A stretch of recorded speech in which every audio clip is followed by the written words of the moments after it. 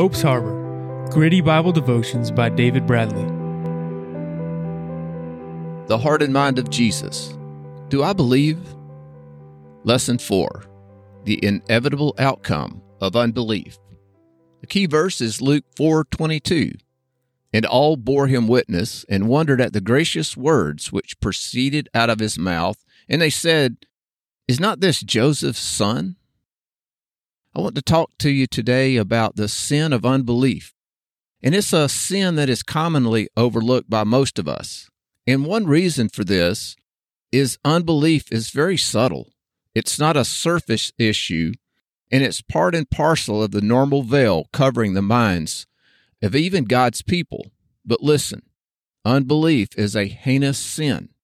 Its inevitable outcome is to throw Jesus off a cliff of rejection and indifference.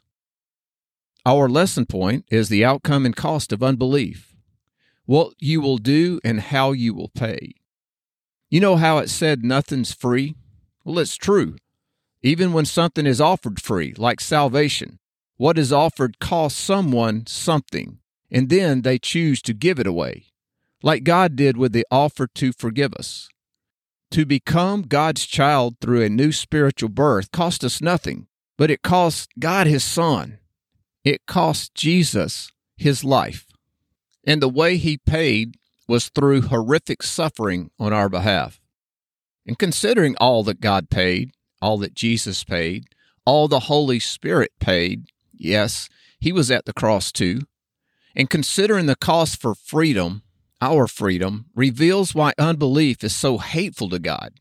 And as far as I can tell from studying unbelief, it has at its core the statement to God that after all He did for us, all He ever did is not enough. And how this relates to the lesson is found in Luke 4:18, verses 18 through 22.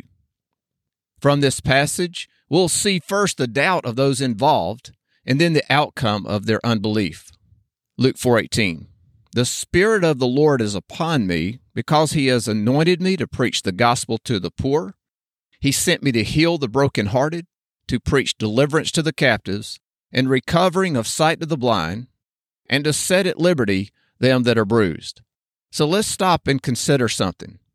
What did Jesus say so far?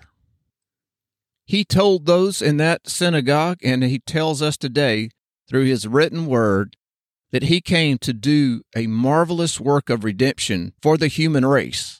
And it especially applies to every person who chooses to believe this and places their faith in the work that Jesus did ultimately on the cross. And so continuing with Luke 4, we see that Jesus read that He came to preach the acceptable year of the Lord. Verse 20, and He closed the book and gave it again to the minister and sat down. And the eyes of all of them that were in the synagogue were fastened on Him. And He began to say unto them, Today this scripture is fulfilled in your hearing. Verse 22, and all bore witness and wondered at the gracious words which proceeded out of His mouth. And they said, Is not this Joseph's son? Now listen to that last sentence when they said, Isn't this Joseph's son?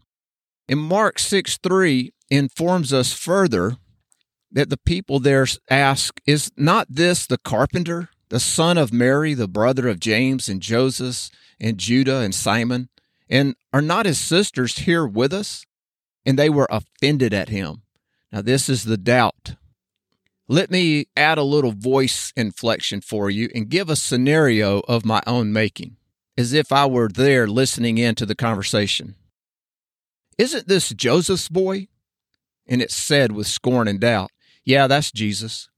Who does he think he is reading scripture with authority like that? He's that laborer's son, you know, the uneducated one who played hooky in Jerusalem that year during Passover. Oh, you didn't hear about that? Well, it was when he was 12, I think, and he stayed behind when everyone left Jerusalem to come home. His poor mother had to travel back a full day and look for him. And then it took 3 days before they found him, and where do you think he was? At the temple, talking to the scribes like he was something special. You see, it was obvious even back then something was wrong with him, and what did his parents do about it? Nothing. Okay, the event at Passover when Jesus stayed behind is found in Luke 2:41 through 49. And I want to read through that passage now. Verse 41, Now his parents went to Jerusalem every year at the feast of the Passover. And when he was 12 years old, they went up to Jerusalem after the custom of the feast. And when they had fulfilled the days, as they returned, the child Jesus tarried behind in Jerusalem, and Joseph and his mother didn't know of it. But they, supposing him to have been in the company, went a day's journey, and they sought him among their kinsfolk and acquaintances. And when they didn't find him, they turned back again to Jerusalem, seeking him. And it came to pass that after 3 days they found him in the temple, sitting in the midst of the doctors, both hearing them and asking them questions. And all that heard him were astonished at his understanding and answers. And when his parents saw him, they were amazed. And his mother said unto him, Son, why have you dealt this way with us? Look, your father and I have sought you sorrowing.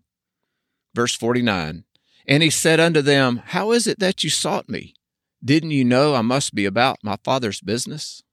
And now coming back to the synagogue there in Nazareth, I find it funny imagining what those in the synagogue that day must have been thinking and saying among themselves as they doubted and asked if Jesus wasn't Joseph's son. But what their doubt led to was not funny. You see, Jesus confronted their doubt and compared them to being less than Gentiles when it came to being worthy of God's blessings. I don't know what enraged the crowd more, being compared to Gentiles or Jesus inferring that they were spiritually bankrupt. Regardless, they forced him to the edge of a nearby cliff to push him off. Luke 4:29. And they rose up and thrust him out of the city and led him unto the brow of the hill whereupon their city was built, that they might cast him down headlong. So their unbelief led them to try and kill Jesus. That's the outcome. And what did this unbelief cost them? I want to read from Matthew 13:58 now.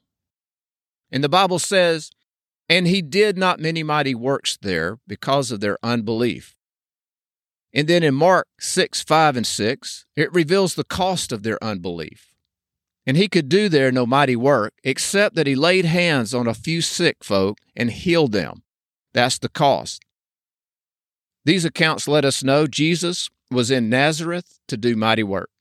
But unbelief among those he came to serve prohibited the Son of God, because without faith it is impossible to please him. That's taken from Hebrews 11:6. Now, in order to confront the sin of unbelief, it helps to know what it looks like and where does it come from. Here are 3 ways unbelief hides itself. Skepticism, expressed as, I doubt it. Cynicism, expressed as, yeah, right. And sarcasm. Well, never mind. I don't need to explain that one. John the Baptizer explained his view of the unbelief surrounding Jesus, and it's found in the Gospel of John, chapter 3, verses 32 through 36.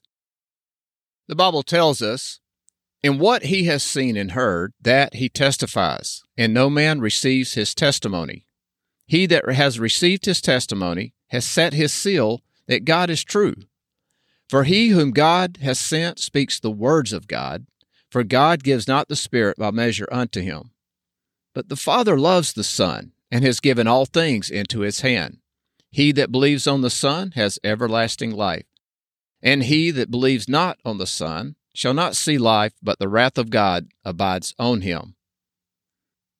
But Jesus knew his own disciples doubted him, and when they did express belief, he let them know their claim would be tested.